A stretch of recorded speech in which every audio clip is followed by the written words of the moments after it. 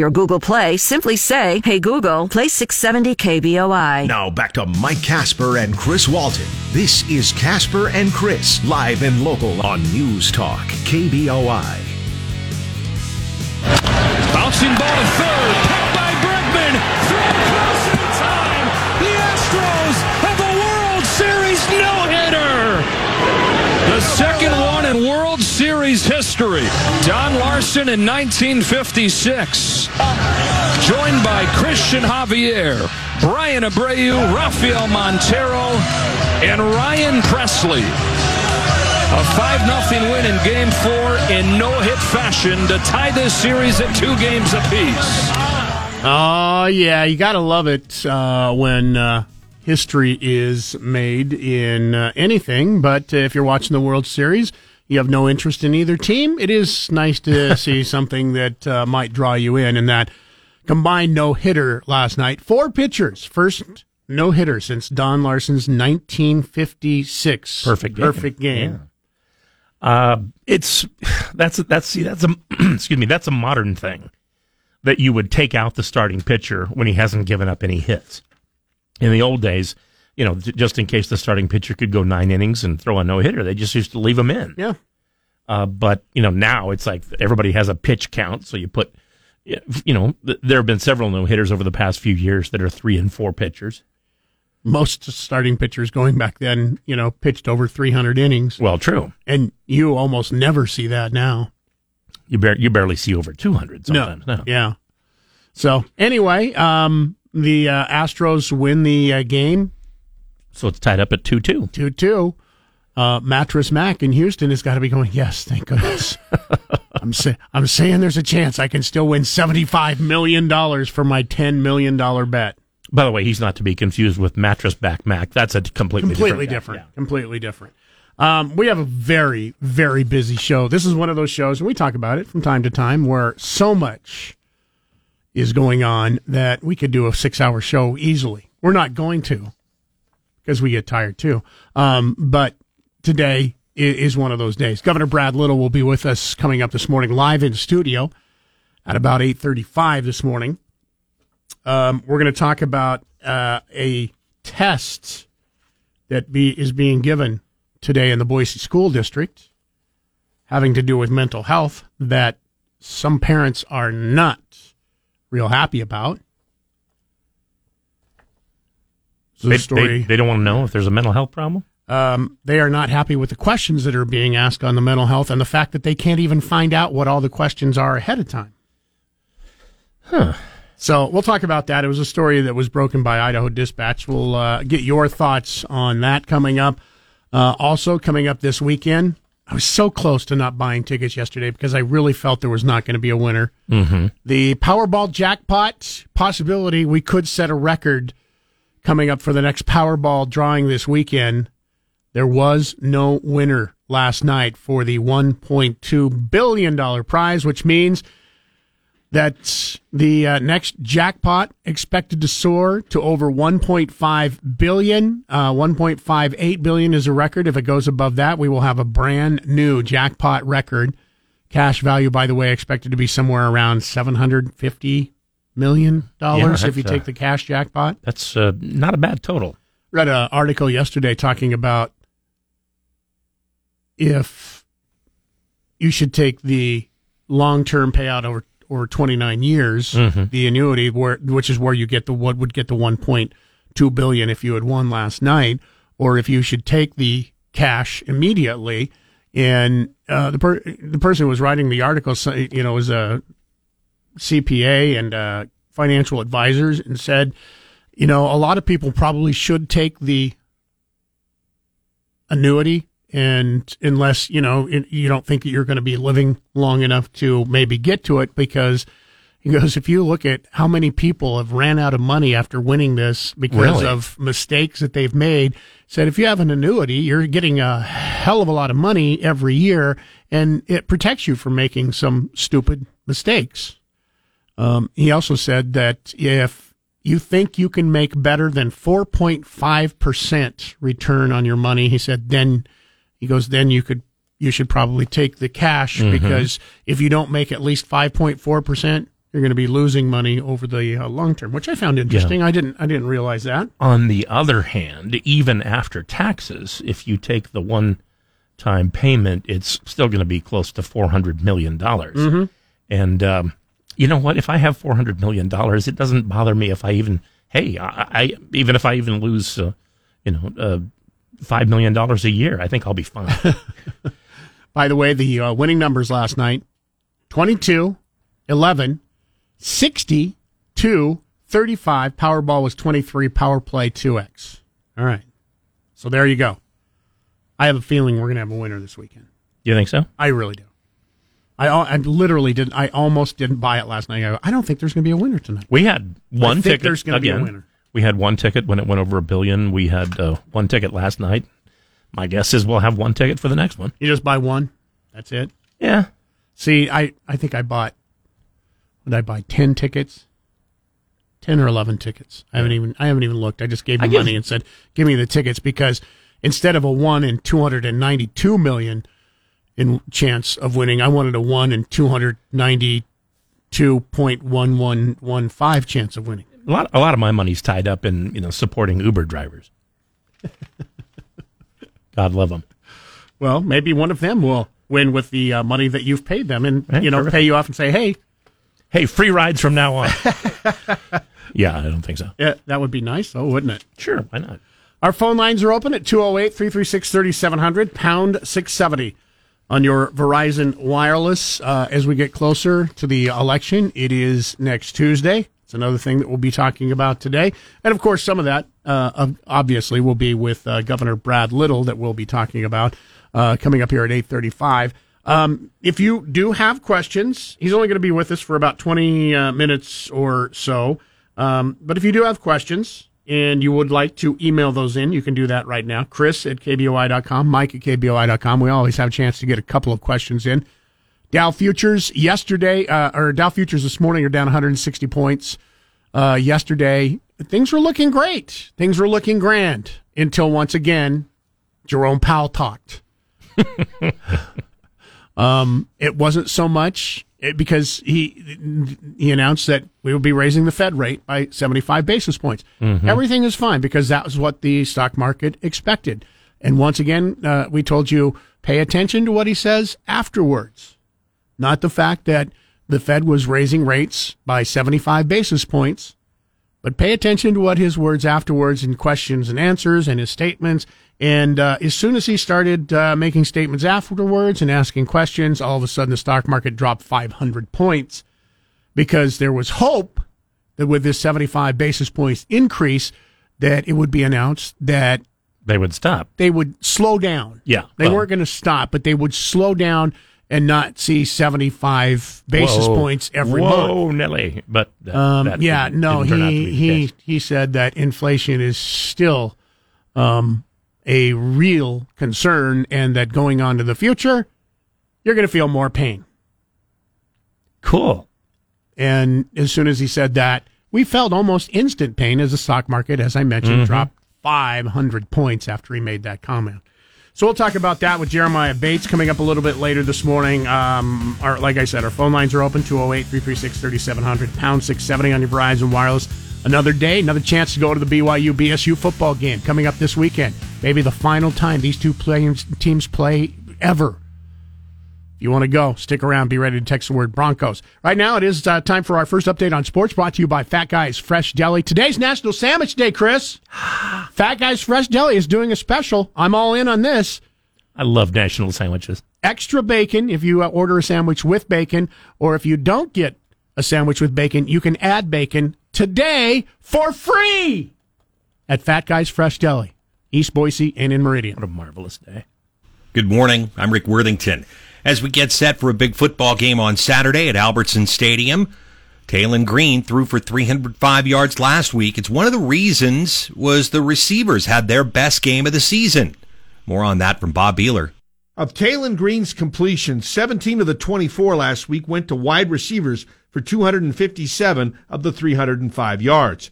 3 different receivers had 4 catches. Steph Cobbs was one of those guys, and he had 91 yards receiving and says the group is gaining confidence. The plays that we're making, the plays that the other guys are making, is plays that we know we can make, and plays that we've been making starting all the way fall camp, spring ball. So, I mean, it's good that it's, coming to light, but, that's stuff we all knew that we were capable of doing. BYU has had trouble defending the pass. Opponents are throwing for 217 yards a game and allowing 67% completions. Bob Beeler, News Talk KBOI. And as a reminder, we'll get things started for you again at noon on Saturday with Bronco Game Day. Richie Brockle will join me for that.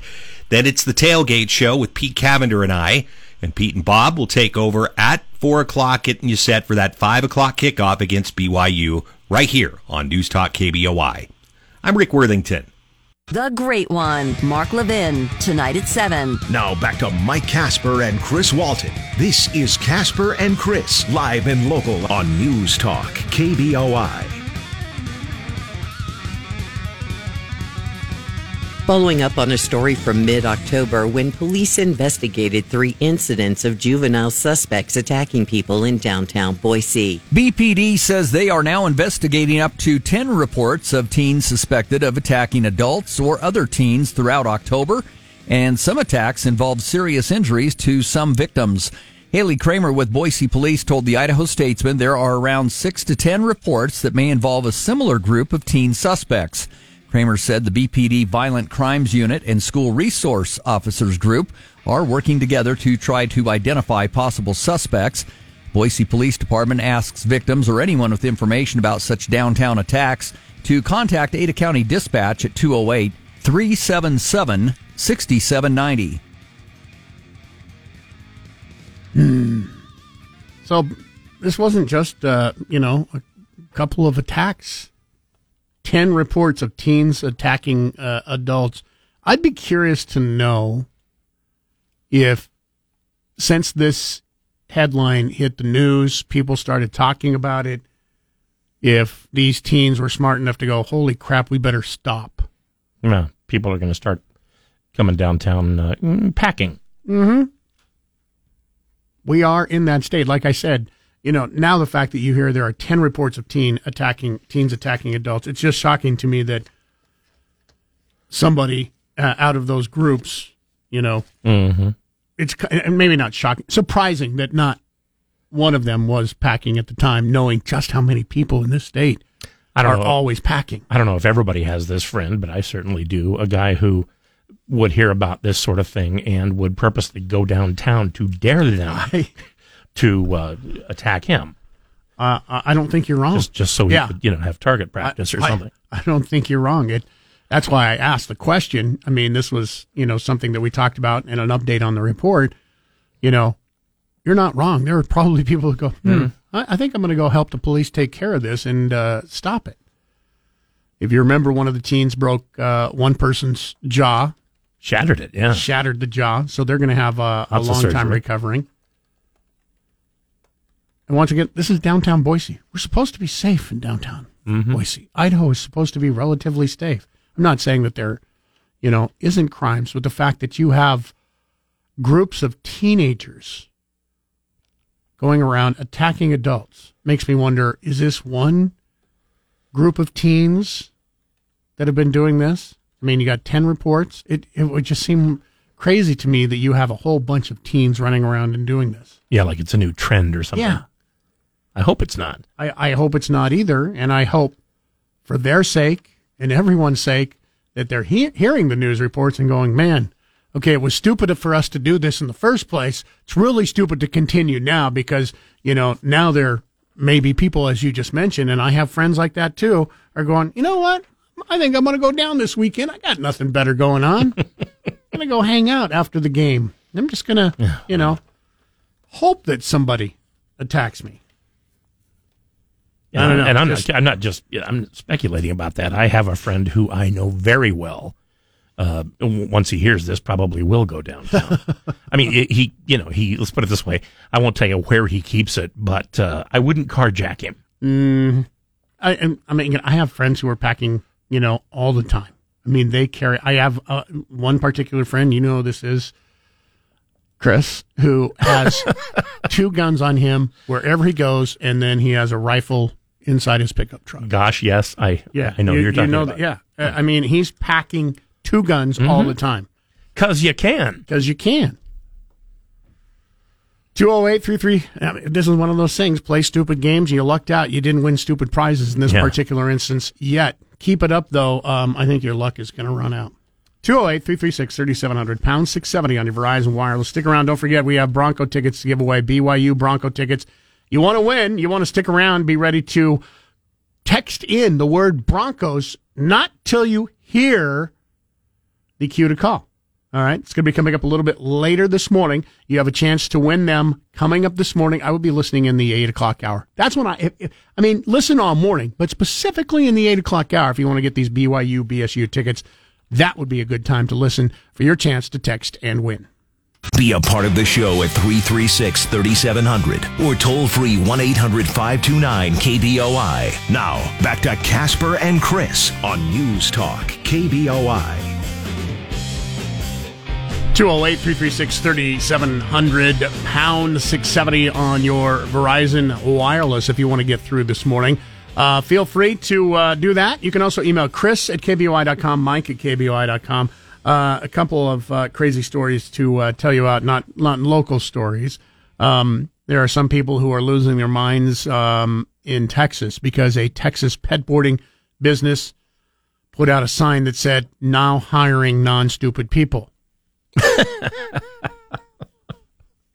What's the big deal about that? That's what I don't understand. It's like, isn't that, should be the first thing that you don't want to hire a stupid person. So why is the problem putting up a sign saying we're not hiring stupid people? Because apparently there have been a lot of stupid people who've been offended by this. Offended by it, but also applying for work there. Oh. Here is the owner of Pets Gone Wild Resort, Walter Parsons, talking about why he had to put up the sign. They don't think they're stupid, so they came in to apply. We're trying to weed out the people that do come in. We hired one last week, lasted 3 days. And repeatedly, get off your cell phone, you've got dogs to watch. At least be as smart as I am.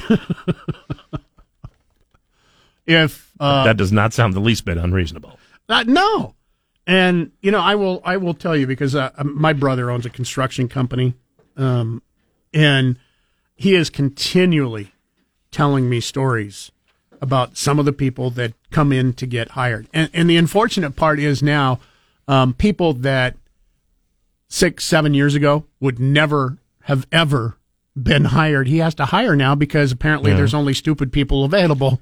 Well, let's put it this way. It's, there's less of a pool from which to choose. There you go. Because of the tight job labor market. For instance, it used to be, and this was for insurance purposes because people at his company have to operate large machinery. Mm-hmm. He used to put out want ads and through the job service and things like that, and saying there will be drug tests, and wouldn't get anybody. And he asked about it, and they said, "Well, you're telling people that you're going to drug test." He said, people aren't going to apply if they're going to be drug tested. Isn't there anyone who doesn't do drugs? And he goes, so he took off, the drug test thing. Sure enough, he had half a dozen within a few days after he took off, you'll be drug tested. So he got half a dozen people, probably all of whom who do drugs. Yeah, he can't drug test. He can't drug test. If he drug tests, he can't find anybody to work. How crazy is that? Yeah, that's that's probably less than safe, I would think. Yeah. People, though, in Texas are upset that he had a sign out there saying, now hiring non-stupid people. Hey, people, don't be stupid and you can get hired. How about brain dead need not apply? maybe they'd have less of a problem with that. No lazy. I'll say people. 644. Paraphrasing myself now. Yeah. 644, time for another Check on Sports, brought to you by Fat Guys Fresh Deli. Keep in mind that every Tuesday after a win, Fat Guys Fresh Deli, Blue Bronco, half-price special. Today, also a special. Today only, it's National Sandwich Day. Get in today for a sandwich. You can add bacon, or if your sandwich already comes with bacon, you can double the bacon for free today only at either one of the locations of Fat Guy's Fresh Deli. Good morning. It was Game 4 of the World Series last night, and the Astros looking to tie things up at 2 apiece in Philadelphia. The Astros finally got the scoring started in the top of the 5th inning. First pitch. Inside, and that hit him, and that's a run. Yordan Alvarez got hit maybe around the waist as he drops his bat. Now gets ready to take his base. McCormick scores, and the Astros lead 1-0 the hard way. And unlike the Phillies, who hit 6 home runs in Game 3, the Astros pieced together hits here and there to score runs. Alvarado's 1-2. And that's a ground ball through the drawn and infield, and in the left, a base hit. Bregman can walk home. Yuli Gurriel with an RBI single. 5-0 Astros. So the Astros score 5 runs in the game. That would be enough to win, but the real story of the game was all about pitching. The Astros did not give up a single hit during that win. And the pitch from Presley, a swing and a ground ball to third. Bregman has it, the throw to first, and that'll do it. The Astros even up the World Series with a 5-0 win tonight, and 4 of their pitchers combined to no hit the Philadelphia Phillies as Presley finishes off what Christian Javier started. And we got a brand new World Series all tied up at 2. It's tied at 2 apiece with Game 5 tonight in Philadelphia. It'll be a first pitch at 6 o'clock. I'm Rick Worthington. Remember, if you missed any part of Casper and Chris this morning, check out their podcast on the KBOI app or on KBOI.com. Now back to Mike Casper and Chris Walton. This is Casper and Chris, live and local on News Talk, KBOI. 707, just got a text message in from somebody who is driving this morning. Said fairly thick fog Broadway and I-84 area.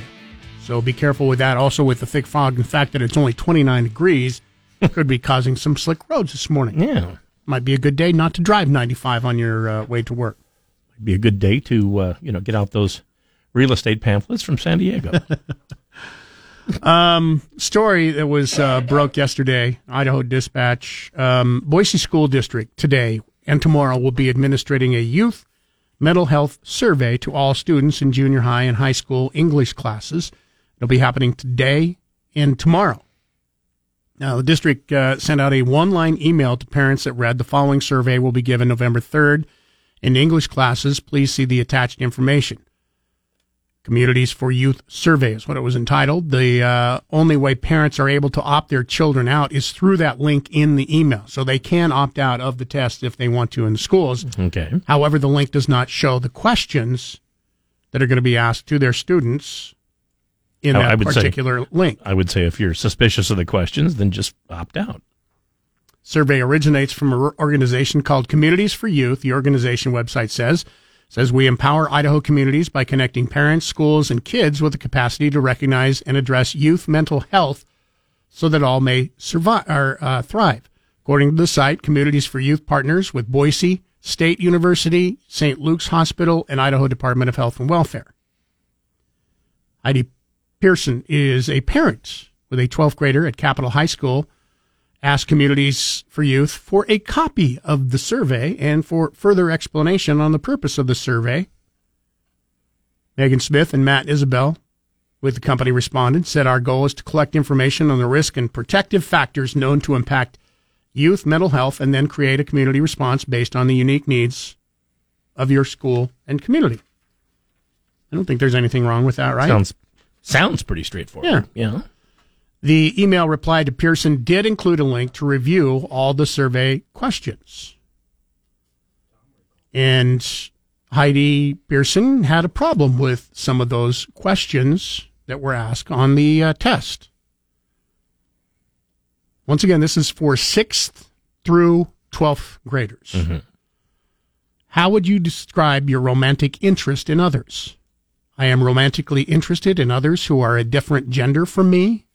I am romantically interested in others who are the same gender as me. I'm romantically interested in all genders. I am still unsure about who I am romantically interested in. I do not understand what that question is asking. I kind of like that last one. Another one, how well off financially do you think your family is in comparison to other families in your state? much better off, considerably better off, a little better off, similar to others, a little worse off, considerably worse, much worse. And see, that one doesn't need to be accurate. It's just an opinion. Yeah. Do you think you guys are doing well, or, and it's completely relative. During the past 12 months, how many times did someone you were dating or going out with force you to do sexual things that you did not want to do? Count such things as kissing, touching, or being physically forced to have sexual intercourse. I did not date or go out with anyone during the past 12 months. 0 times, 1 time, 2 to 3, 4 to 5, 6 times or more. Do you personally know someone who has been sick with COVID-19? Me, parent, caregiver, another family member, a friend, someone else. No one I know has been sick with COVID-19. Those are example of a few of the questions. And a lot of them very, very personal. Heidi, obviously. Pearson, who is a parent of that 12th grader, said that she has a strong objection to the survey, had this to say: when I saw this survey that it was being imposed on our children, complete disgust and indignation is an understatement. What do questions regarding gender, romantic interests, thoughts of suicide, sexual intercourse, depression, and questions about COVID-19 have to do with academics? The word nothing comes to mind. Last time I checked, God made Adam and Eve, male and female. End of discussion. Wake up, parents. That's from one of the parents. Oddly enough, that never does end the discussion, does it? No. I'm guessing she probably opted her child out. Her 12th grade child? 12th grade child out. That's fine. That's my guess. It doesn't say in the article. I bring this up. Your thoughts. You're a parent. You don't have kids in school anymore. You have grandkids. If you're a parent, I would really like to hear the side. If we have a psychiatrist listening this morning, what do you think about this test being given to 6th to 12th grade? You raised about, what, a couple dozen kids? Yeah. 7, anyway. Close to it. Well, how about you? What do you think of it? I am not too keen on middle school. I don't necessarily have a problem. I don't know what the gender question would have to do with it, I guess. As far as mental health goes, unless when you look at this, it sounds like they think that if you identify, having sex with other genders other than or same genders or any other genders, it sounds like that might be a mental health issue, which is what a lot of people have been saying all along, that it's a mental health issue. I guess the problem I would have with it, if my kids were still in school, and they weren't in the Boise School District, I would probably have opted out my middle school kids. Mm-hmm. A 12th grader, you're talking 17 or an 18-year-old. I think they can handle questions like this. I would have just told mine, it's a survey. Take the survey, answer it honestly. Period. It's a test, it's a survey. Don't do like you do your ACT test and go eeny, meeny, miny. No. Come on, how many of us haven't done that? Running out of time. Here. I remember taking the ACT going, that sounds right. Yeah, that sounds right. Yeah, that sounds right. Crap, now which one do I pick? None of these sound right. 208-336-3700. We'll talk more about this later. I just wanted to put this into your ear. And like I said, if you're a psychiatrist listening this morning, a therapist, what do you think about this? Are you good with this? Is this something that you think is perfectly okay? If you're a parent, want to hear from you, you can go ahead and email us. We're not going to have time to talk about this coming up here next, because we are going to get into talking about the economy. Jeremiah Bates, I think it was on the way in a few minutes. I think it was nice of them to allow the parents to opt out if they wanted. Yeah. Let parents be parents. It is interesting that I think they should have just said, when they gave the chance to opt out, by the way, here are your questions. Now do you want to opt out, instead of leaving out the questions and having to run down and specifically ask, all right, I want to see the questions on the test? I mean, I think that would have been a little more open-minded. That's just my opinion. What's yours? Go ahead and email us, Mike at KBOI.com, Chris at KBOI.com. You can also text us 208-336-3700. Time for another Check on Sports, brought to you by Fat Guys Fresh Deli. Don't forget, it's National Sandwich Day, and that means the best place to go for a sandwich, especially if you like bacon, is Fat Guys Fresh Deli, because every sandwich that comes with bacon today, you can double the bacon for free, or if it doesn't come with bacon, for instance, like the peanut butter and jelly sandwich, triple decker, you can add bacon for free. What a wonderful country we live in. Get into Fat Guys Fresh Deli today. Take advantage of National Sandwich Day. Good morning. I'm Rick Worthington. The Bronco running game accounted for 209 yards of offense last week, with 108 coming from George Holani. And everyone on offense had to be part of it. Bob Beeler with more on that as we get set for the big game on Saturday against BYU. When the offense really gets going running the football, it starts with the O-line opening holes and the running back hitting them with speed and power. The really big runs are helped out with a block downfield by a wide receiver. Steph Cobb says they've been doing a good job. You know, a lot of times we got to block safety. Sometimes you see us blocking DNs. Sometimes we're blocking linebackers. We're blocking bigger guys. So, and you know, people don't really expect the receiver to go in and hit some, but you know, I think it gives us a little chip on our shoulder knowing that we go in and hit anybody. So I don't know. Maybe that has to do with it, but it's just a good feeling. Boise State would like to have another 200-yard day rushing Saturday against BYU. The Cougars have given up more than 200 yards per game this season and about 5 yards a carry. Bob Beeler, News Talk KBOI. Now again, Bronco game day will get started for you at 12 o'clock noon on Saturday. The tailgate show will get going at 2 o'clock, followed by Bob Beeler and Pete Cavender taking things over at 4 o'clock, and they'll take you right up to the kickoff at 5 p.m. It's the Broncos and Cougars, maybe for the last time at Albertson Stadium on Saturday. I'm Rick Worthington. Time for the Morning Market Report. Powered by CapEd Credit Union. Keeping you informed about your money before the market opens. Sponsored by Tree City Advisors. On News Talk, KBOI, Boise. 7:23. Jeremiah Bates with us this morning. Dow futures ahead of the opening here in a few minutes, down 236 points. Yesterday, things were all fine and rosy until Fed Chair Jerome Powell started talking after he announced that the Fed would increase the Fed rates by 75 points. And then he started talking, and all of a sudden, bam, stock market went down 500 points. What did he say that was so concerning? Yeah, it was a pretty volatile session. I mean, you had the S&P 500. It spiked over 1%, and then it dropped by 3.5%, right? You have the Dow Jones have an intraday move of almost 1,000 points. So, yeah, bottom line is the markets just didn't see the pivot that they were hopeful for from the Federal Reserve.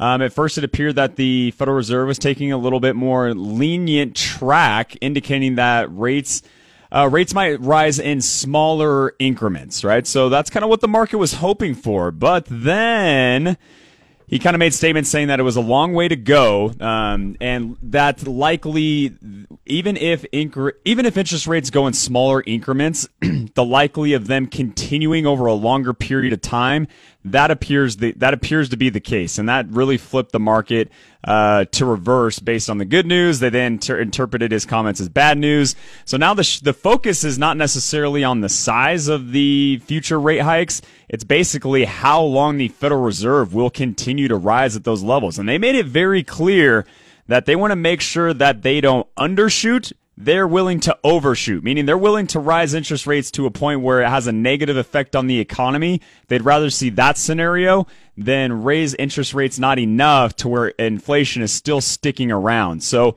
bottom line is the possibility of a quote-unquote soft landing, meaning the Federal Reserve gets this absolutely perfect, raises interest rates at the perfect amount where there's no negative effect on the economy, inflation goes down.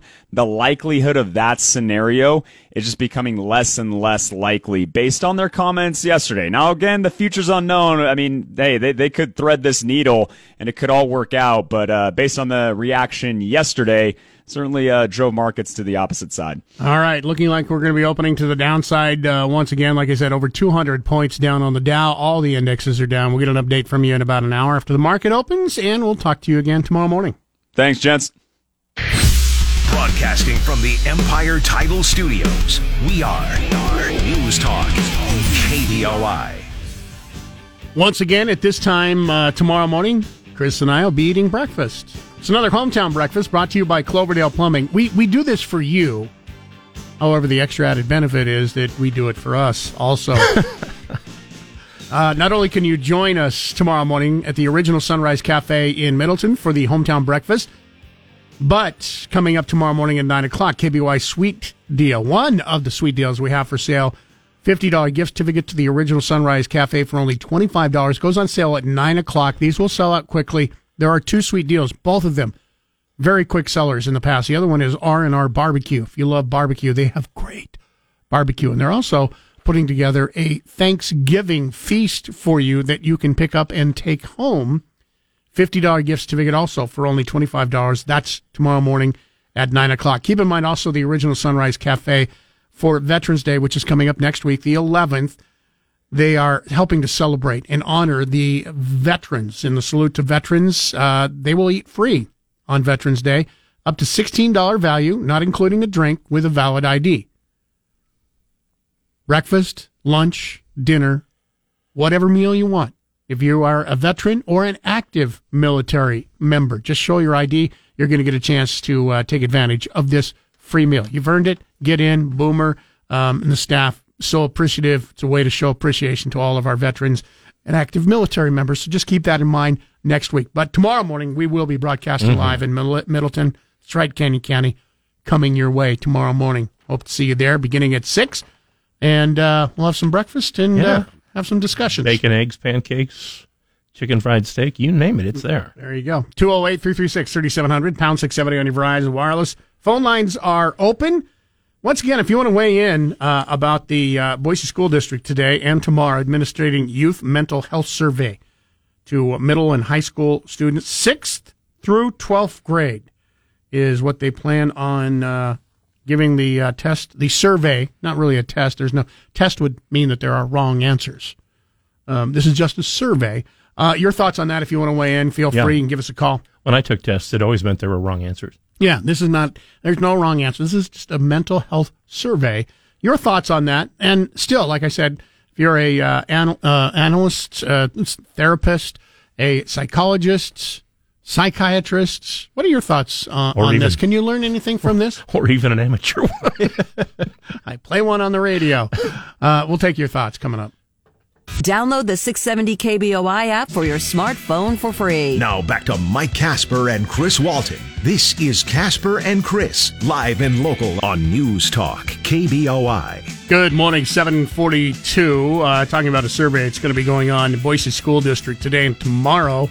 Youth mental health survey to all students in junior high, high school English classes, 6th grade through 12th grade. Some of the parents have some problems with a few of the questions. Taking your thoughts this morning. If you're a parent, love to hear from parents from the Boise School District. If you're a psychiatrist, love to hear from you this morning. What do you think about the survey?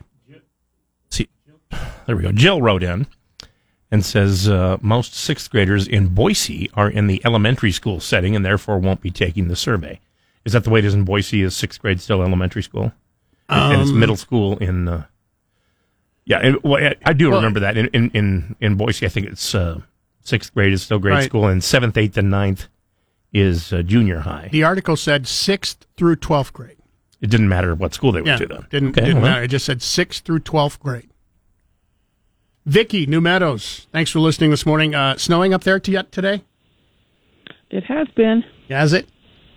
Yes, it's kind of nice. It makes everything nice and quiet and pretty, so I'm not one of the people that doesn't like snow. So what do you think about this survey?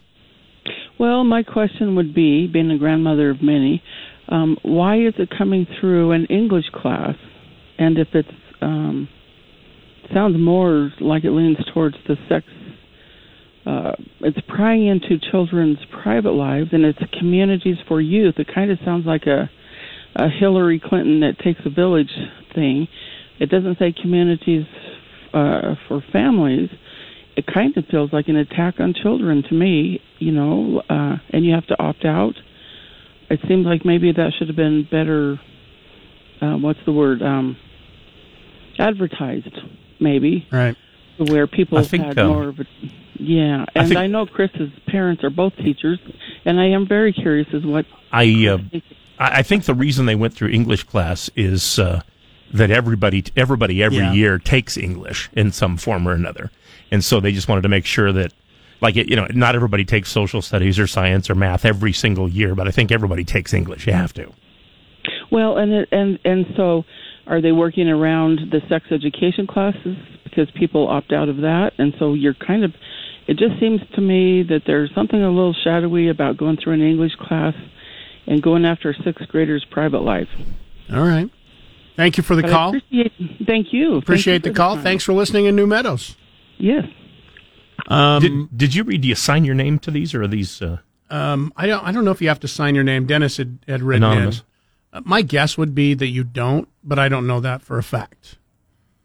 Another email in Mike at KBOI.com says, in my school days when surveys were brought to our homeroom, the kids would occasionally chat amongst themselves and put down screwy answers.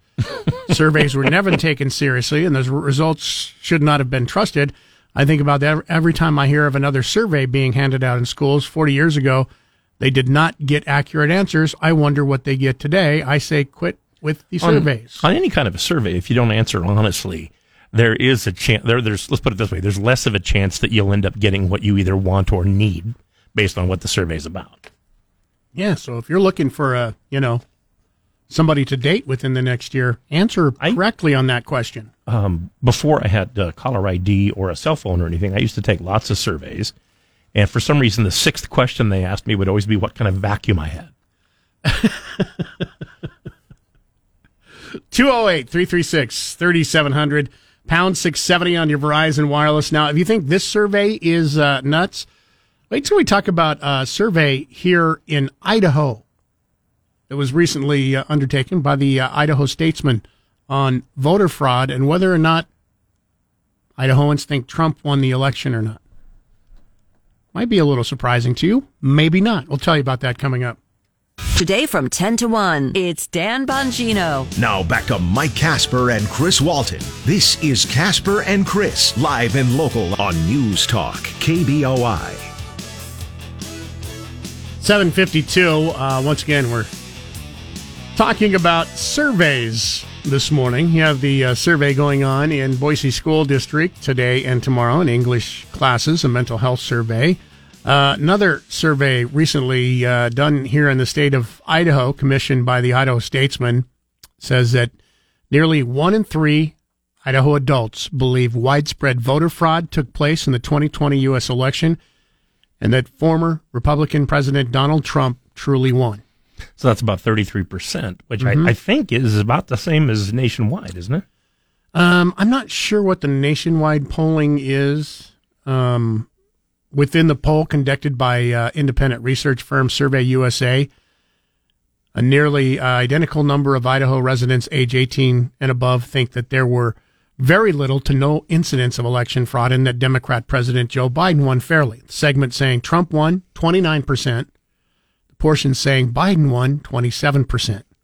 So more people in Idaho think that Trump won the election in 2020 than think Biden won the election in 2020. I mean, the plus. There's a plus and minus of 5%. So basically, it's tied among the 550 survey participants across the state. 32% said that there was most likely some fraud and that Biden may or may not have won the presidential election. The final 12% of respondents says that they're unsure. Poll was conducted October 17th to the 20th online and by phone with a pool of adults surveyed weighted to U.S. Census targets for age, race, gender, education level, and home ownership in Idaho. As I mentioned, the plus or minus of 5 points on error in this survey. What the election results suggest is Idahoans are roughly split on whether Biden is now the legitimate U.S. president. 63.8% of the vote in the 2020 election. Trump coasted to a victory in Idaho easily compared to 33% for Biden. Of those self-identified as very conservative in Idaho, 55% think Trump won the election. 55 of the very conservative. Of the very conservative. So they self-identify as very conservative. So 45% of people very conservative don't think he did. No, because okay. there's a percentage that don't know. Oh, I see. Yeah. 40% of participants who voted for Biden think that there was some fraud, but that Biden may or may not have defeated Trump. That's pretty decisive. Republicans said Biden may or may not have won the election as a result of some voter fraud, with 10% of the GOP members responding that Biden won with little or no voter fraud. 10% of Republicans think that Biden won with little or no voter fraud. See, now I want to know the reasons both ways, actually.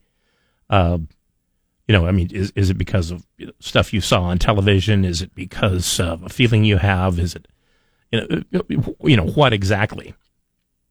Is it because of election night? Mm-hmm. Survey results, not surprising to Fania. But apparently they weren't essay questions. Sanchez, Senior Vice President of Research and Policy Development with the States United Action, which is a Washington, D.C. based nonpartisan group who tracks election misinformation and threats to American democracy, including Trump's claim that the 2020 election was stolen. She said, quote here, "It's a very large, especially among Republicans, of similar poll data measuring beliefs that Trump won. Overall, there's something like 30 to 35% of American people who believe that Trump won the election. That's concerning. But what is more concerning is that a large group of people who think Biden won the election also think that there was a lot of fraud and problems in the electoral system. That's across all Democrats, Republicans, and independents." So what have we learned? I knew there were... that's about what I thought it would be, I think. Is it? Man, yeah. That's a shocking amount to me, I thought. 2 years later. I mean, I know that there were people who thought this. I didn't realize it was anywhere close to 35% of Idahoans who thought that. I've heard that all along. It's about a third of the people. 208-336-3700, pound 670 on your Verizon Wireless. If you want to weigh in, please feel free. Governor Brad Little will be with us live in studio. That's coming up at 8:35 this morning. If you have a question for the governor, we usually have time to get one or two in. If you want to email those in, get them into Chris@KBOI.com and Mike@KBOI.com. In Shapiro this afternoon at 1. Now back to Mike Casper and Chris Walton. This is Casper and Chris, live and local on News Talk, KBOI. 8:07, good morning. Thanks for listening in. And remember, you can always be more of a part of the show and participate by calling us at 208-336-3700, pound 670 on your Verizon Wireless. Email Chris@KBOI.com, Mike@KBOI.com. We're talking about a couple of different surveys this morning. Wayne writes in, Mike@KBOI.com, "Don't care too much about the integrity of the last election. It's done and over. However, the information on Hunter Biden's business was known before the election, was verified by an individual with firsthand knowledge, but was dismissed by the media as disinformation and 50 so-called U.S. security experts. Comes to pass that all that information on the laptop has now been verified to everyone's satisfaction. If we label this as election interference, then there is no way that the last election could have been called legitimate." Yeah, you're not necessarily wrong on that. There are a lot of people, they did a survey that said, had the Hunter Biden's story gone the other way, and instead of waiting a year later to say, all right, all this information is true, that people would have voted different in the election. So you're not necessarily wrong. I'm sure some would have, yeah. Tracy writes in, Mike@KBOI.com, to reiterate, sixth graders are not taking this survey in the Boise School District. Part of community health is identifying those who may be at risk to bullying, increased suicidal ideation, and comorbidities such as depression or anxiety. Now, heterosexual teenagers may fall into an at-risk category. Asking subjective questions about finances might be aimed at determining if a student feels they have access to personal resources. Another important determination would be to know if students have adaptive coping skills or protective factors in place. The district could have shared the questions beforehand, but the survey has value. As a parent, I could have opted out. Thank you, anonymous nurse and mom and teenager, or mom of a teenager. I'm only going by the article, once again, that we got talking about this. Said that it was 6th through 12th graders. Mm-hmm. It didn't say middle school, junior high, high school. It just said 6th through 12th graders. So if you have a student there, thank you for the information. Maybe it is just middle and 6th graders in the Boise School District are not considered middle school. But thank you if that is the case. Maybe it might be only 7th through 12th grade. Another email. Hi, Mike and Chris. This letter was attached to the email parents received. So much more than just the one line that others are reporting. Students cannot answer any questions students cannot answer any questions. I think that may not answer any of the questions they don't wish to, and parents can opt out electronically or with a form instead of being offended and calling out an attack on our children. I was decided to allow my children to answer. I think the surveys need healthy responses. If the only ones answering are those with special problems, the perception of what reality is gets skewed. Thanks, Marcy and Boise. Yeah, and we did report that you can opt out of this. That is the case with any survey. Like if you're taking a telephone survey, especially in this day and age, then your answers are based on the people who still answer their telephone. Yeah. Another comment. This is Kevin in Meridian talking about the other survey and the number of people in Idaho who think that Biden did not win the last election. He says, how interesting. According to the survey, 12% of even liberals don't think Biden won fairly or weren't sure. That was kind of a shocking number, too. I mean, 12% is not big, and but 12% of liberals either weren't sure or didn't think that, or thought that there was enough fraud that Biden didn't win the election. Yeah. I don't know. I understand the weren't sure people because, I mean, for the most part, they're people who have heard from, every side there is, or they've read a lot of stuff and they've come to a conclusion that a whole lot of people come to a whole lot of different conclusions. So they're not sure. I'm one of those people now that is not sure. You never were. I mean, there's not. From the very beginning, you were like, well, I have questions. And I said, well, what are those questions? And you were like, I still have questions. What's the deal? How much? I mean, there's been a lot of. I don't think there's been anywhere near the fraud. I mean, there's fraud in every single election. Now, you're talking 7 million votes.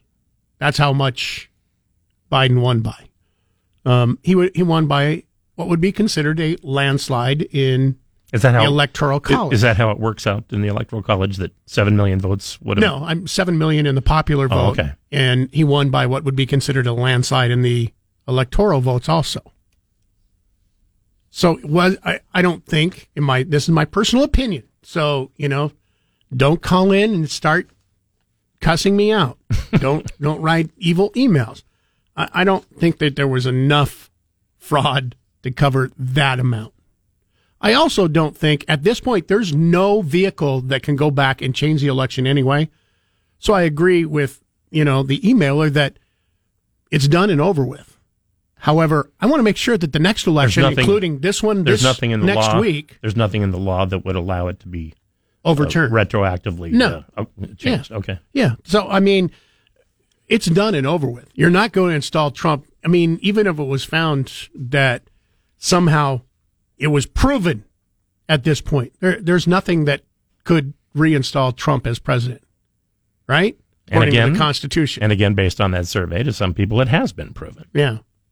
But I want to make sure going forward, including the election next week, in the election in 2024 and beyond, that we have these questions answered and that there is as little fraud as there can be. Because, like I said, there's been fraud in almost every single election.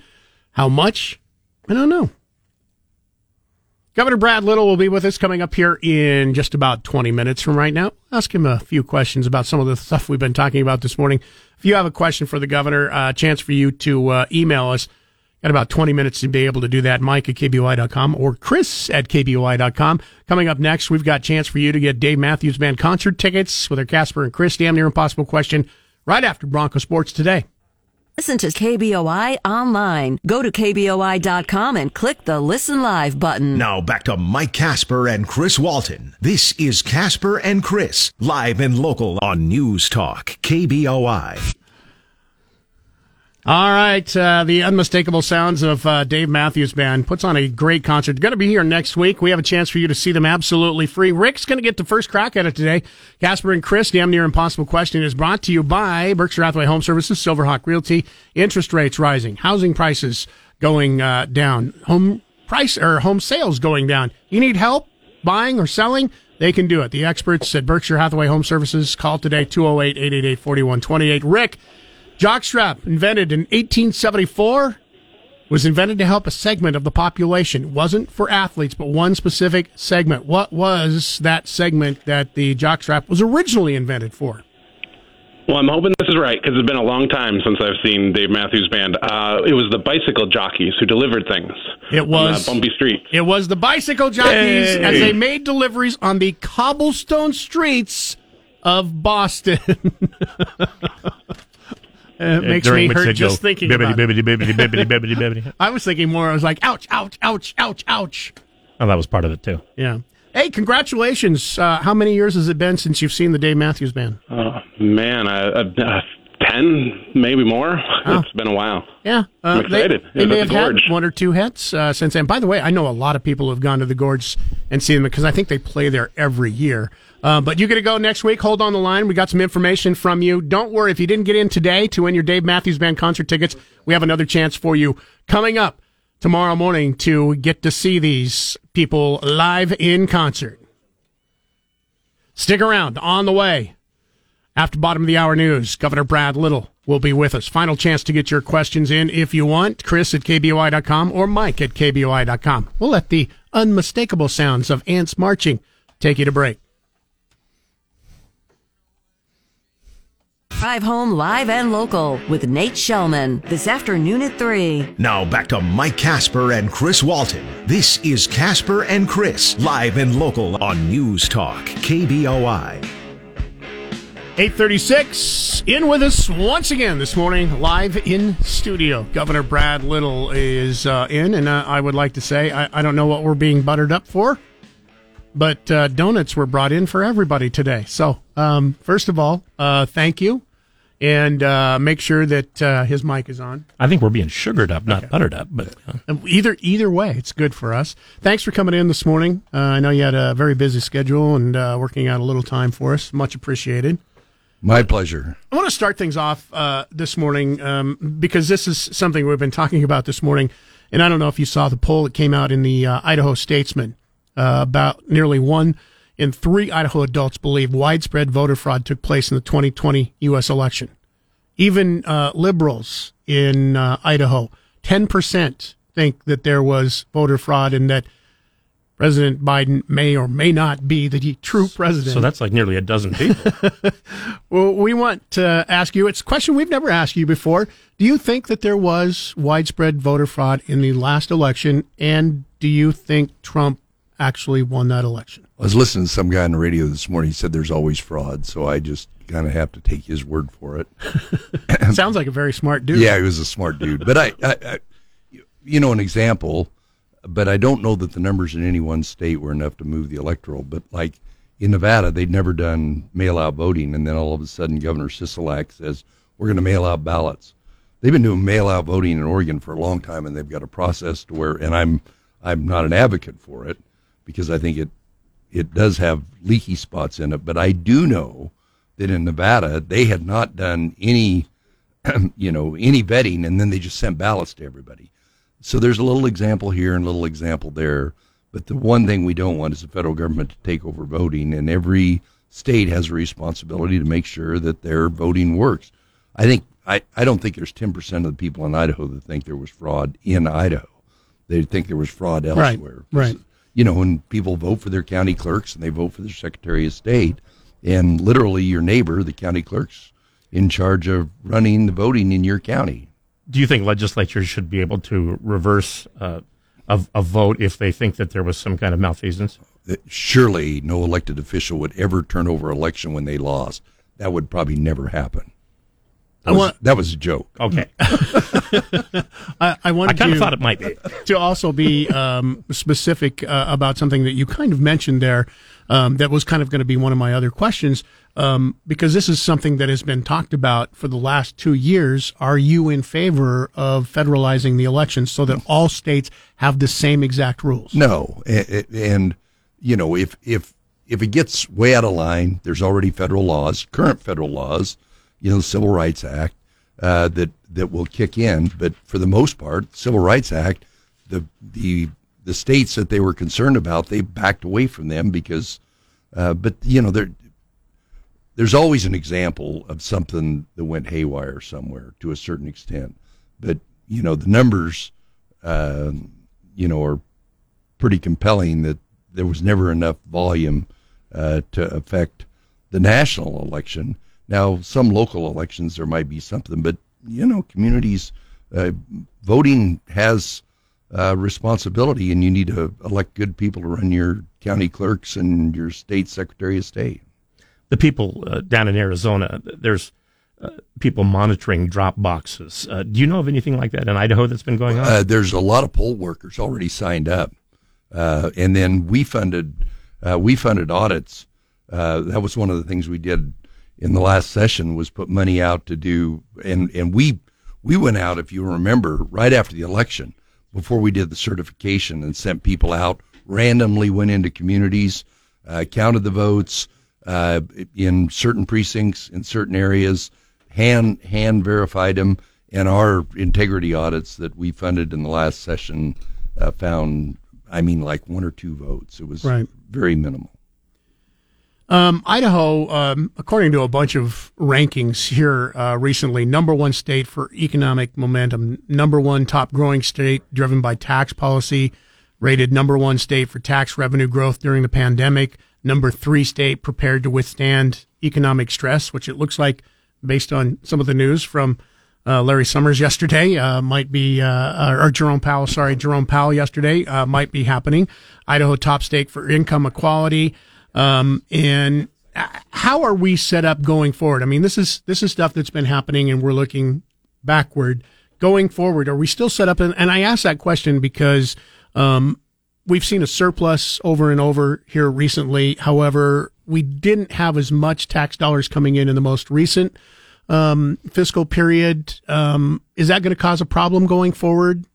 No, we're in just incredible. And these rankings, if you dive into the details of them, they talk about, I just got through reading the Fitch report where we got our AAA credit rating again, and they talk ad nauseum about the fact that, you know, when things get tough, we dial back our spending, we've got rainy day funds, we're paying off our debt, we're doing all these things, and we're budgeting a $200 million surplus every year for the next 5 years. Speaking of budgets, I would assume you're working on the current one. Do you foresee any big changes? No, it'll be, you know, I've been telling everybody past as prologue.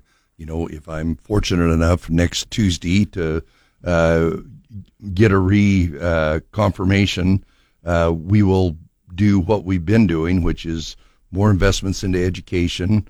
There'll be more money for tax relief. We just don't know what that's going to be. Property taxes, sales taxes, income taxes. But there will be some, unless things tip clear over, there'll be tax relief. But there'll be more money into education, transportation, and probably infrastructure, because the state's growing and we got to have money for infrastructure. There's an advisory vote coming up on the ballot next week. Just ask the question, it's kind of a 2-part question. It asks if you're okay with getting the rebates and the money and the surplus returned in the form of rebates, and also education. What would happen if that came back? And like I said, it's just an advisory question. What would that happen if that came back and it was the majority said, no, we're not okay with it? Well, I think it'd be a message to the legislature and to myself about people don't want to put more money into education and get more money back in their pockets. I would be shocked if that happens. I wish they could have split that up two ways instead of going, well, I'm okay with this one, but not this one. But I like the money in my pocket, so I'm gonna go with that. The legislature calling itself into a special session, is there any circumstance under which that would be a good idea? Well, today, and it's been the way since the statehood, if there's an agreement between the legislature, enough agreement, there's a bill drafted. It's not like they show up and start from scratch. There's an agreement. We're going to call a special session. Here's the legislation. It's vetted with the legislature. It's vetted with the attorney general to make sure it's legal. We do all of that. They show up, and in 1 day, 2 days, they get their work done.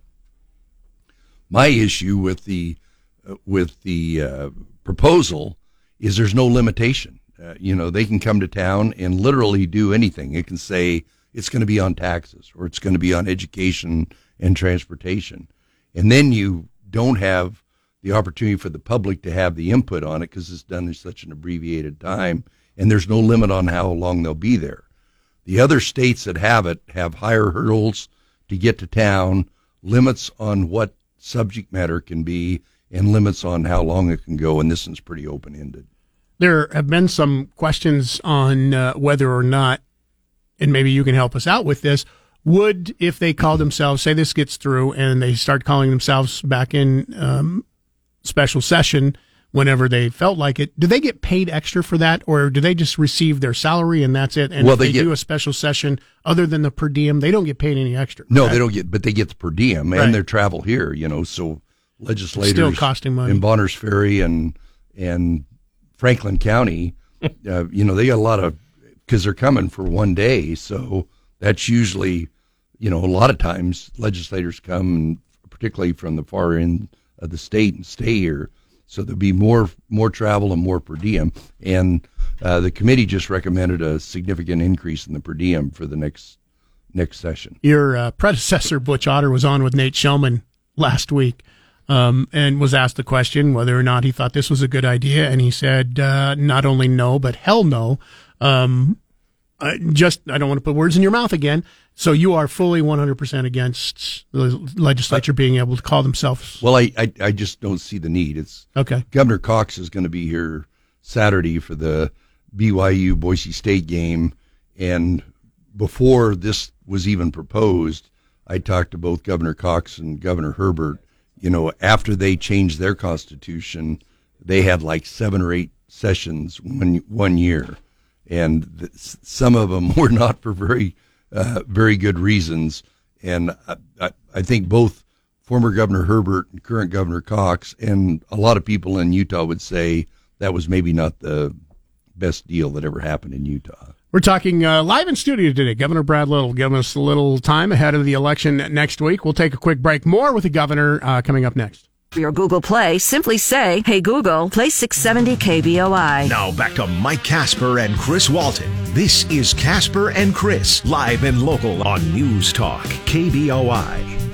8:50, Governor Brad Little in the studio with us this morning. One question, we haven't had a chance to, it's been a while since you've been in with us, and we've had a chance to talk to you. Denise wrote an email in, said, question for the governor, how can you justify not debating your opponents this year? As I stated over and over, here I am on KBOI. I did a Capital for a Day last week in Wallace, a month before in Cary, press conferences around the state. Everybody knows where I am on every big issue. It's like, some road project somewhere that I probably don't have anything to do with. But all the big issues, everybody knows what my position is. So is this a sign that, say you win this year and decide that you're going to go for a third term in the future, does this mean you won't ever debate again? No. Okay. I mean, it was specific to the, particularly if there was more turmoil. But, as I said, past is prologue. It's not like there's big catastrophic changes in Idaho or in my position. A listener wrote in and asked me to ask you if you know the total number of refugees, both legal and illegal, and he wrote night flights, coming into the state each year. That is, actually, yesterday I got a report. I was shocked. We've only got like 8 Ukrainian refugees, as has always been the case in recent years. Our biggest population is from the Congo, and of course, a lot of those Congolese are being persecuted because they're Christian over there. But the Congo is where the bulk of our, and then I think it's maybe Chad, Afghanistan. But I just got a report on it yesterday because we do get reports on it all the time. Do you know how many illegals are being sent to our state? No. Is there any? There's no way to keep track of that. No, and that's a problem. That's a huge problem. Right. We don't. There's no. If they're a refugee that goes through the system, they've been given the documents we know about, and in fact, that's one of the things that the Republican governors. I don't know if we demanded, but we highly recommended to the administration. There were 10 things to do, and one of them was to keep better track of them because they come across, they say, here's a court date to show up, goodbye, and then we don't know where they go, and they go everywhere, and that's why Arizona and Texas, in their frustration, have been shipping them to Martha's Vineyard and elsewhere, is because those two states down there in particular, because of their proximity, are just getting besieged with illegal crossings. Kind of having to do with that is a growing problem in our state, and that's fentanyl. If elected, is that something that you're going to be, along with the legislature, trying to do something about? I don't, and specifically, what would it be? Well, actually, there are multiple things. First one is Esto Perpetua, which we're trying to give law enforcement more and more and more tools to stop the flow coming in. And yesterday I got a presentation on a new campaign that we're putting out to do awareness. We're trying to go, particularly young people, and make them aware that one pill can kill, that your odds of surviving buying a random pill on the street is less. You have better odds playing Russian roulette than you do buying one pill off of the street, because it's 1 in 5 are lethal, have a lethal dose in them. The next thing we're doing is treatment, early treatment, and then long-term treatment. So we've got a significant plan. I took a small amount of money, or a lot of my discretionary money that I have during the interim, and put it into this campaign for awareness, and that's going to be starting up soon. Constitution and legislature aside, if you could just snap your fingers and change anything right now in the state of Idaho, what would it be? Come on, you get to be God. You get to be God here for a second. There, you got to have something you would want to see or changed. At least I dream of Genie. Anyway. Well, we have so many things to be thankful for. Once in a while I say, well, I'd like to change that. Matter of fact, I was in East Idaho 2 days ago meeting with a broad group of legislators about what do we need to do in the next session. If I could do one thing, I'd have every child reading proficiently by the end of the third grade. That's the great equalizer. If every kid can read by the end of the third grade. That's a good answer. So. I think. Took me a while to get there. Well, the point is you got there. Good job at making your wish, and hopefully it will come true now. We are running, and as you said earlier in this interview, that you have projected that we're going to be running a budget surplus for the next 5 years. Yep.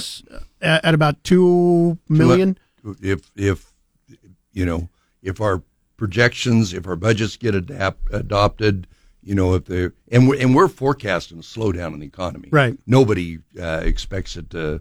When the federal government puts $4 or $5 trillion into the market, it's going to change things.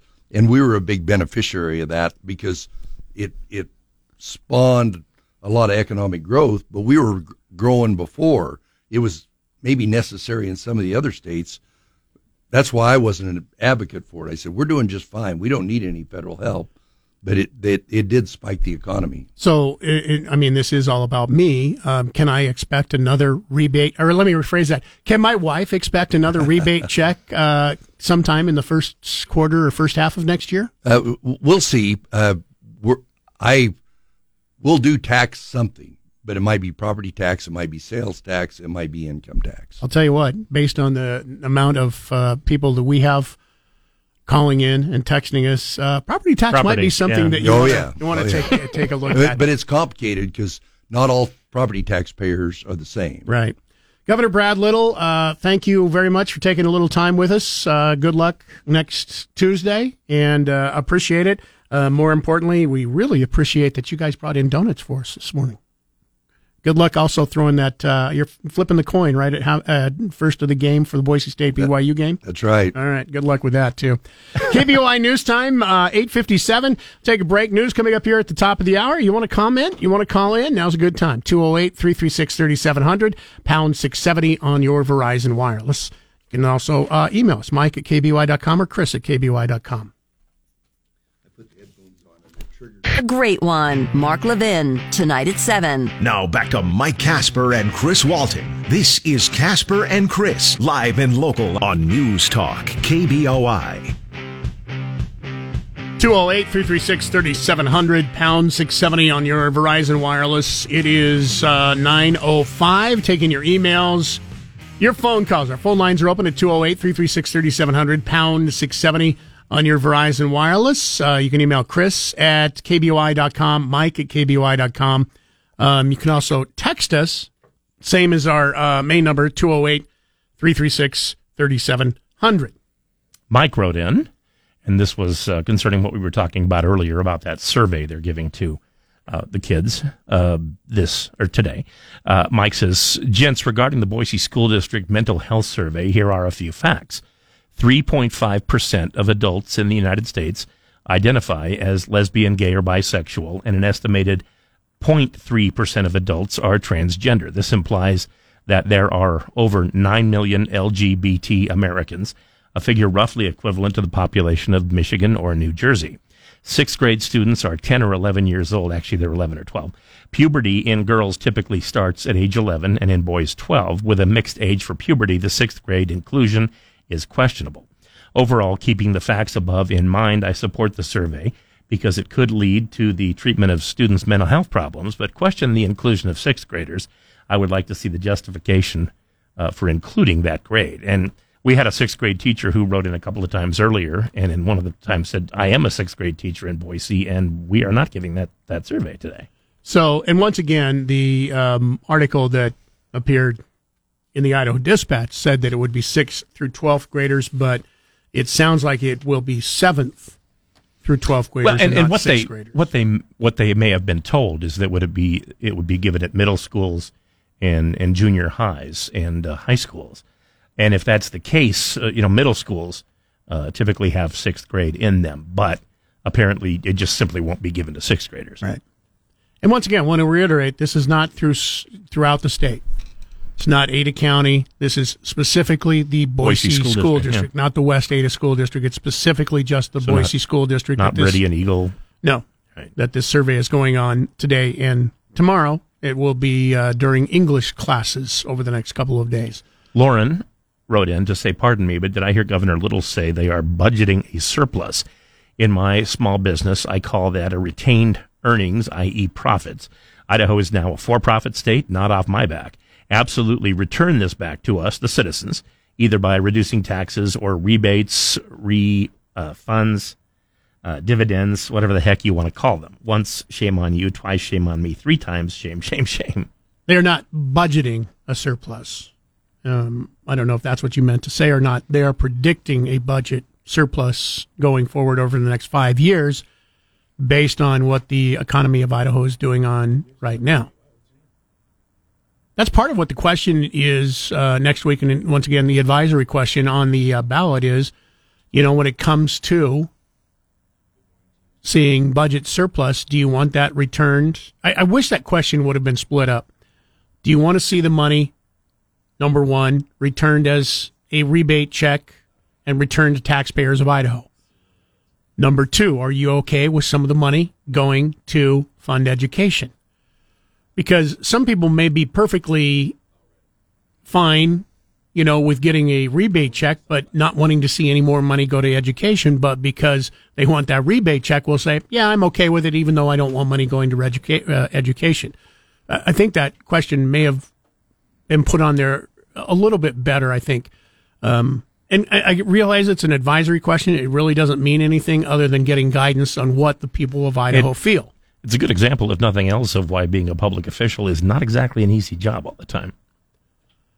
Tracy writes in, says, the unfortunate truth is that the community we live in don't recognize that there is very limited access to mental health services here in the state. In my professional life, I care for at-risk populations, and I see the impact of trauma and maladaptive coping skills. We have to do better to provide services to not just at-risk teens, but everyone experiencing a mental health crisis. We do have a therapist who works on this show. His name is Nathaniel. He is our producer. How do you feel about this survey going out to 7th to 12th graders? Okay with it? Questions on some of the questions? Problem with some of the questions that you've heard this morning that parents have weighed in that they don't understand why you would be asking about romantic feelings you have for either same-sex gender, other sex genders, all sex genders? I think that the intent of the questions is more to be able to understand like the mental health issues in schools rather than to just like ask questions about a child's romantic interests.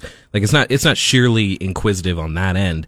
It's more geared towards, at least in my experience, these questions would be more geared towards the ideas of like, hey, there are serious mental health issues inside LGBTQ communities, and that's aside from them just being LGBTQ. That's not in and of itself like any sort of mental illness, but there are higher suicide rates. They tend to get bullied or picked on more. They tend to feel more out of place, and addressing those types of mental situations is more what those things are geared towards, but we have to understand what community we're speaking to in order to be able to address anything at all. That's just part of how communication works. So understanding the context into which you're speaking requires you to ask some of those questions. So I don't know that I have a terribly large issue with those questions being asked personally. I do think it would be a bit odd to just ask a 6th grader, hey, who do you have a crush on? Do you have a crush on a boy, a girl? It does feel a bit odd. I will grant you that. The other question I have is, as a therapist, what the hell are you doing here every single day trying to make us sound better? Someone's got to do the work, you know. That's really what it is. Corey writes in, I think the Democrats had a very organized COVID-era massive mail-in paper ballot fraud operation in swing states, Pennsylvania, Georgia, Arizona, and Nevada. There were many reported accounts of illegal ballot harvesting machines breaking down in the middle of the night. There were mysterious boxes of ballots found for Democrats and uncounted Republicans' ballots found in the garbage and in storage units, illegal voting, dead people voting in multiple states. I suspect Biden's speech is a setup for more of this activity to keep the Senate intact this year.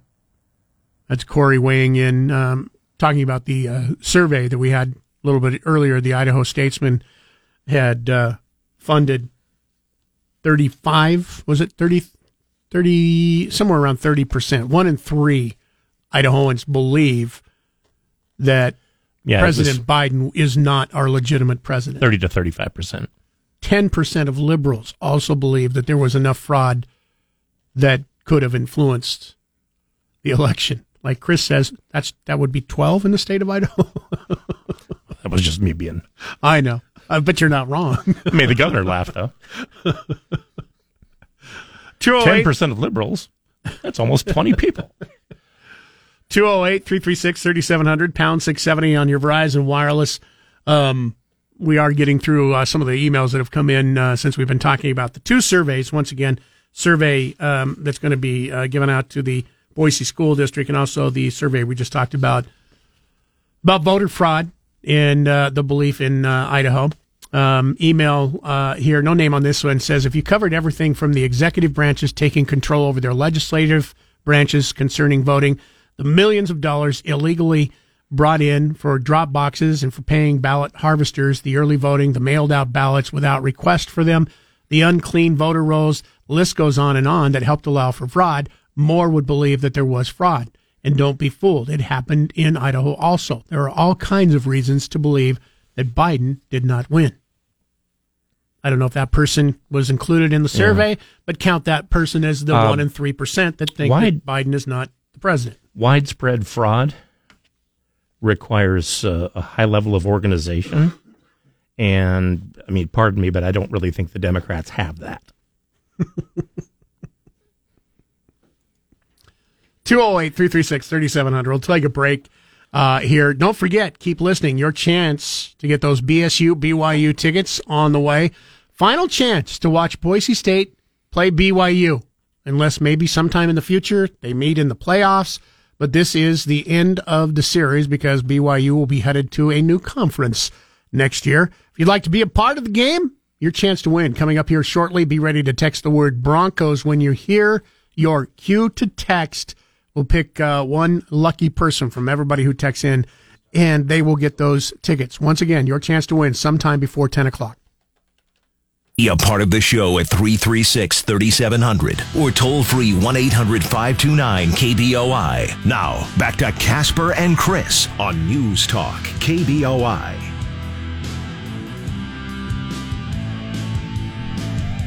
$9:21. You heard it just a few minutes ago. Boise State BYU tickets are being given out right now for free. However, there's only one way you can win those tickets. That's by texting the word Broncos to 208-336-3700. You got about another 20 minutes if you want to get those in. We'll pick one person at random coming up here within the next 20 minutes or so, but you still have a chance to get in. If you haven't done it yet, text the word Broncos, 208-336-3700. One person will be chosen at random to get those tickets to the Boise State, the final Boise State BYU game, by the way, this weekend. Two Dogs has written in and kind of echoed what I said. He gave me a Will Rogers quote, okay, which is, I don't belong to an organized political party. I'm a Democrat. Paul in Nampa, good morning. You're on News Talk KBOI. Good morning, guys. Excellent show once again. I guess I'm a little miffed about this survey. Maybe I missed you saying it, but they're not allowing the parents to see what the survey is that the children are going to take? No, in the email that was sent out, it did not include the questions.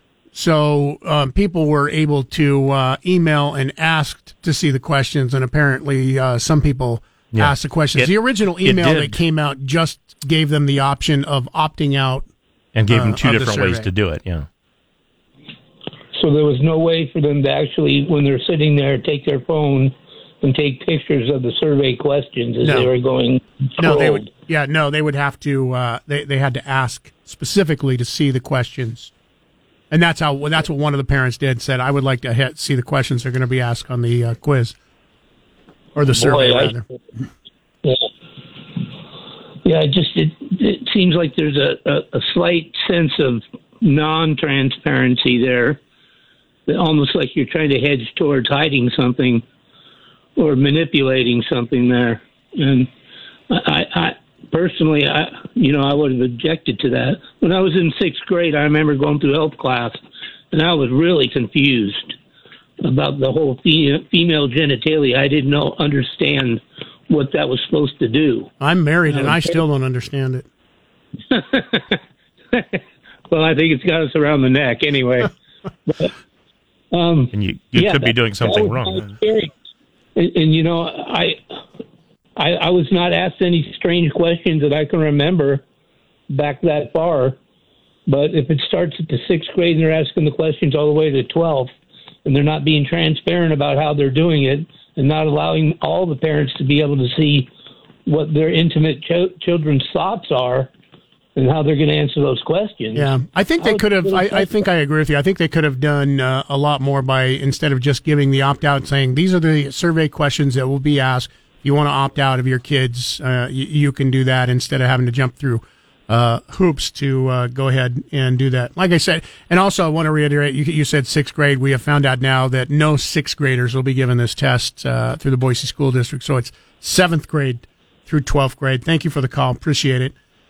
John in Nampa, good morning. You're on News Talk KBOI. Good morning, guys. Good morning. Yeah, I was going to respond to the fraudulent voters, the people in Idaho that would believe that still, and what's up around all that. And there's two ways that we're gonna be able to determine that. And the first one, being as it's this close to election time, And I know I told you call screener one thing, but it's actually that's what I told him is the second way of doing it. The first way I think we're going to be able to see it being into the election season is reverse engineering the election. There were I'm going to guess about 30 million fraudulent voters, and there's somewhere between 20 and 30. And the way we're going to find that out is if there's an algorithm that dictates or indicates how many people are more likely to vote in the midterms based on how many people voted in the presidential election, and there's going to be 30 million missing people, not on top of the people who won't vote in the midterms anyways. And the Democrats are just going to simply say, well, they just sat on their hands and stayed home. Well, and that's never happened before. You never had a 20 million, 30 million hole in the voter polls. But that's going to happen. That's why the Democrats are going to lose. That's why they are losing. They're taking polls based on that number, that number for the presidential election that does not actually exist. And when the smoke clears, they're going to be standing at the bottom of a pit, and with no reason. Actually, they do know the reason, but they're not going to say the reason. The second thing that I was going to bring up was that the 2000 Mules proves that there was voter fraud going on, and it was dismissed out of hand because they didn't want to believe it. But they did solve a murder with the 2000 Mules people did solve a murder and caught an extra guy that was involved in it based on his phone ID at the scene at the time. And when the police tracked down his phone, they found him. They questioned him, and they arrested both of them. So my question was, why is the phone identification good for a murder crime, but not for voter crime? Well, why? Why is that? Makes no sense to me at all. All right, I'm done venting for the day. Do you feel better, John? You guys are saving me a lot in therapy. I'm telling you what. Good. I'm glad you feel better. I appreciate it.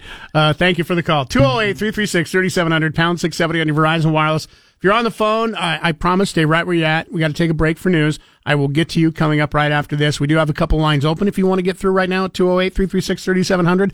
Also, that number is our text number. Final chance to get your text the word Broncos to 208-336-3700.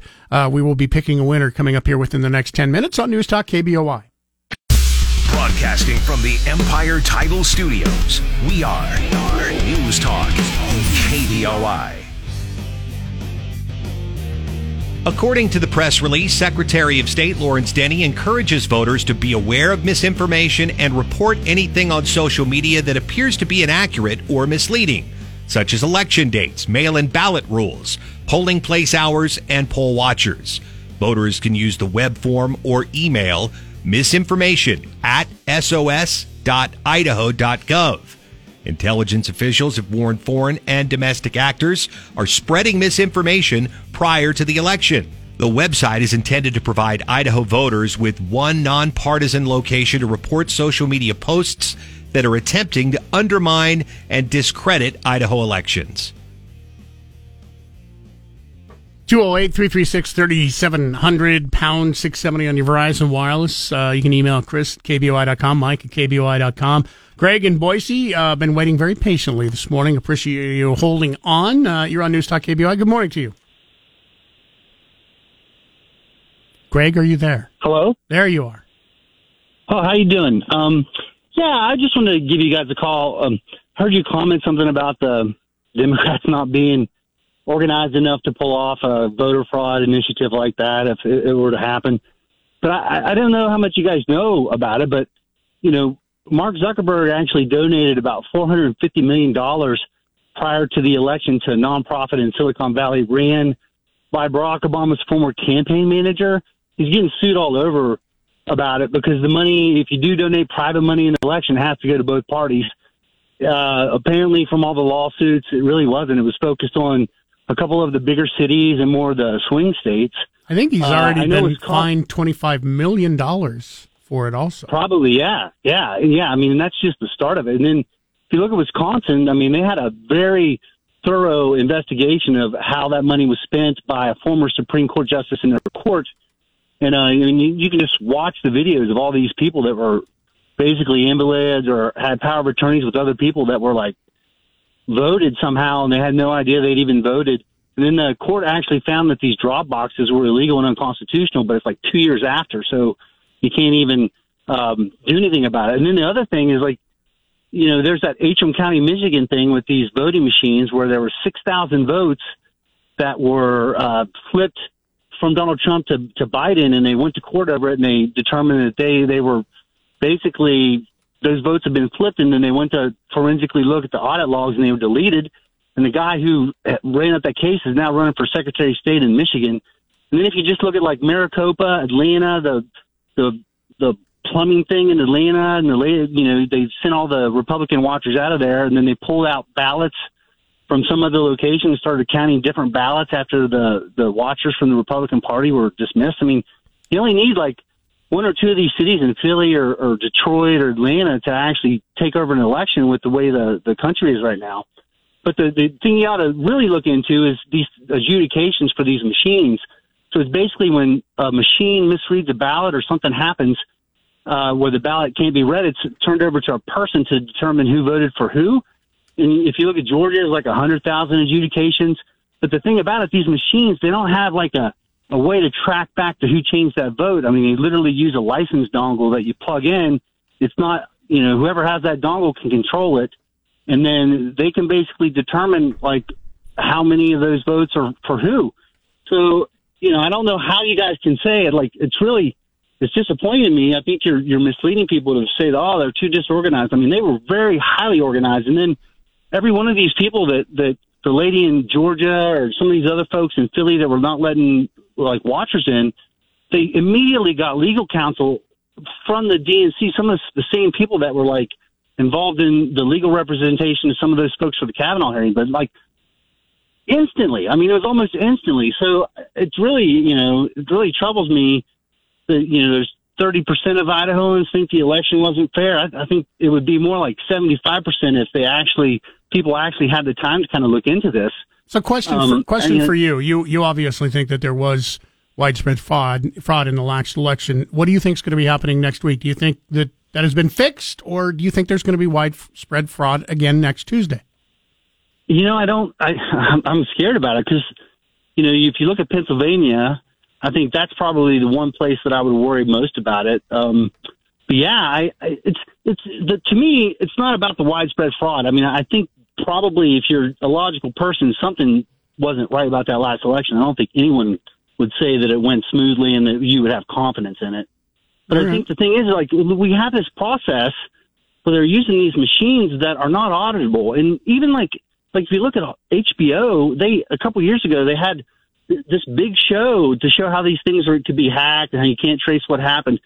But somehow it's not in their catalog now. They used to have this documentary about it. And there's been all kinds of studies. They have these hacker groups that like meet once or twice a year that'll go through these machines and show they're not secure. So, I mean, it's really, if we don't like have an election that people can trust, I mean, what do you think is going to happen? I mean, you look at January 6th and everyone's all upset about it, but to me, if we keep having elections like this, it's going to get a lot worse and a lot more violent and a lot more chaotic, and this country's not going to last. And no one's trying to like fix it. No one's trying to say, well, how can we assure that the election is legitimate? How can we show people the election is legitimate? How can we show that these machines work correctly? And the burden should be on the state that, the state's running the elections to do that. And we don't even really have a good legal mechanism to challenge those things because, all these attorney generals all over the country, I think like 20 of them, not the one in Idaho who lost, thank goodness. But, they filed that lawsuit after the election and the Supreme Court didn't even hear it. But the Supreme Court's not a fact-finding court. I mean, they can't, you're not going to have time to go out and figure out within 2 months of an election, particularly a national election, like how this kind of happened, because the Supreme Court can't become a fact-finding body. They're an appeals court. I mean, most of these courts are appeals courts.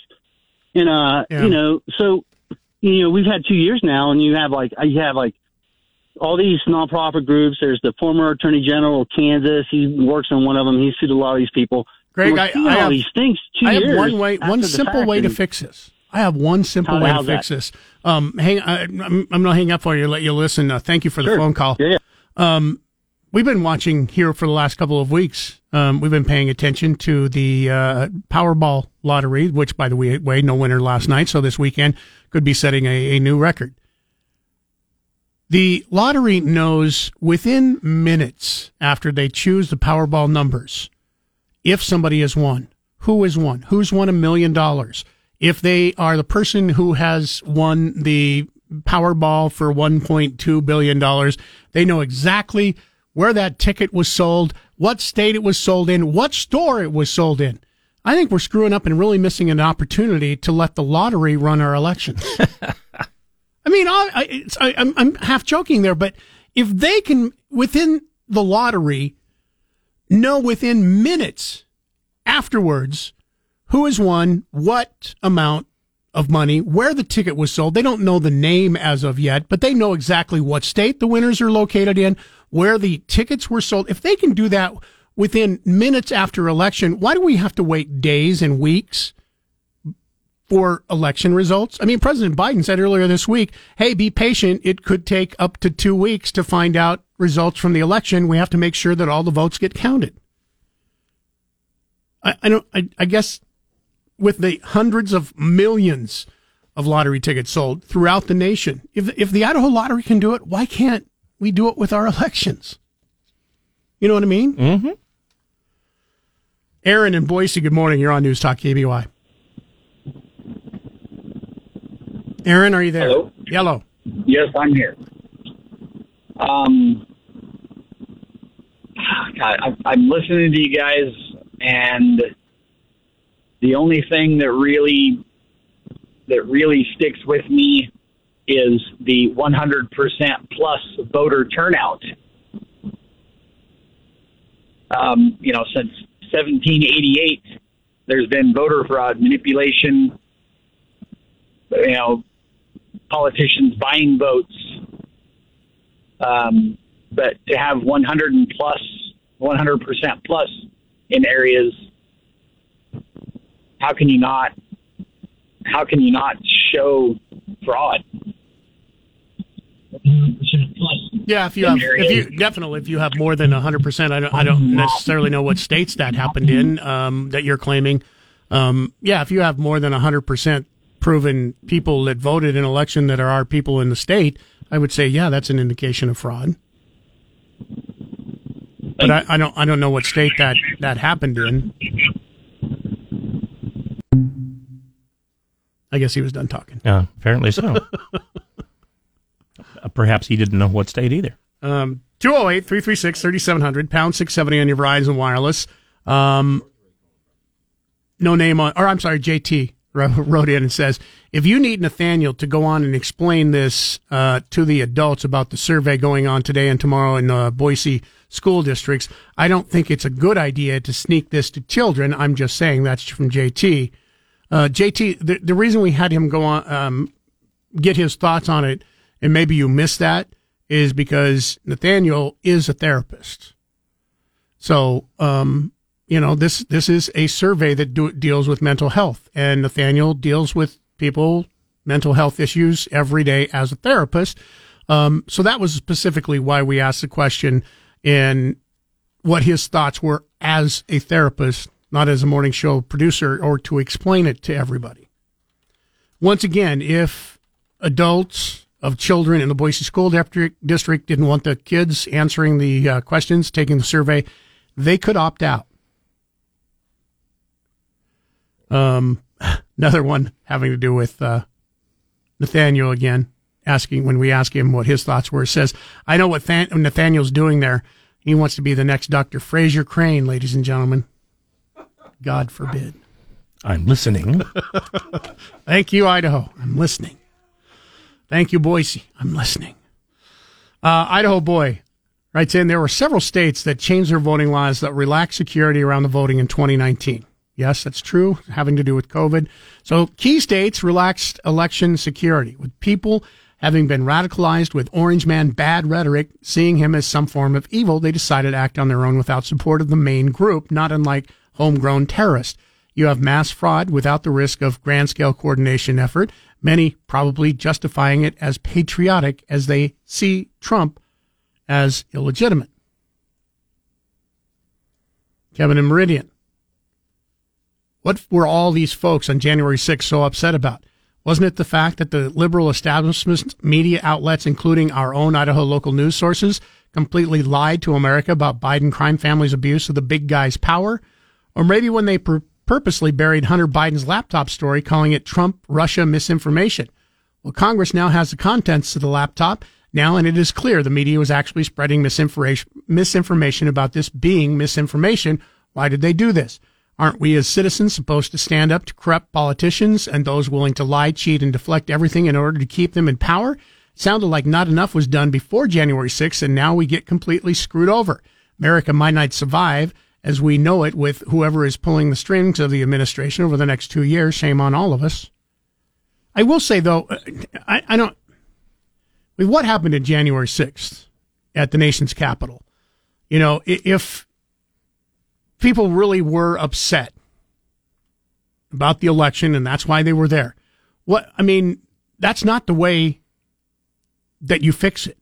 You don't go, in the best case scenario, say that there were people there and they were armed and they overtook the nation's capital.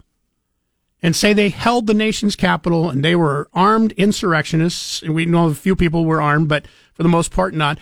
What do you think would happen? Do you think America would go, oh, well, gosh, they're armed and we want them out of the nation's capital. Maybe they're right. Let's turn over the election. That wasn't going to happen. Yeah. I think what's important to remember, too, is there were a few thousand people involved in that.